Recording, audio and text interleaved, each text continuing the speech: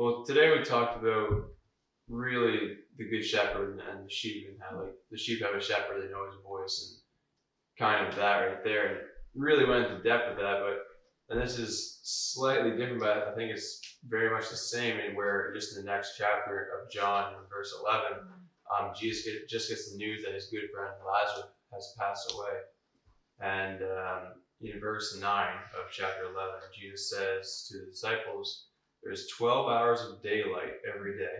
During the day, people can walk safely and they can see because they have the light of this world.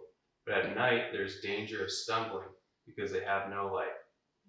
And Jesus then goes on to say, our friend Lazarus has fallen asleep, but I will now go and wake him up. And this essentially, I mean, we hear also that a thief comes in the night to steal, kill, and destroy. Like, it's always at a time that's not expected.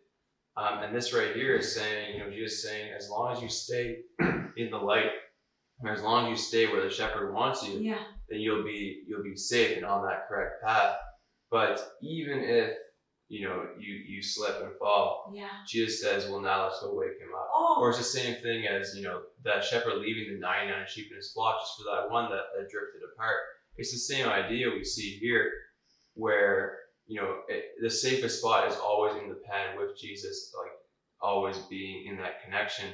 But even when you do slip off and you fall away, he'll come chase after you. And in the same way, you said that the shepherd is willing to put his life on the line for you. It's an interesting story of a hero that you don't really hear much.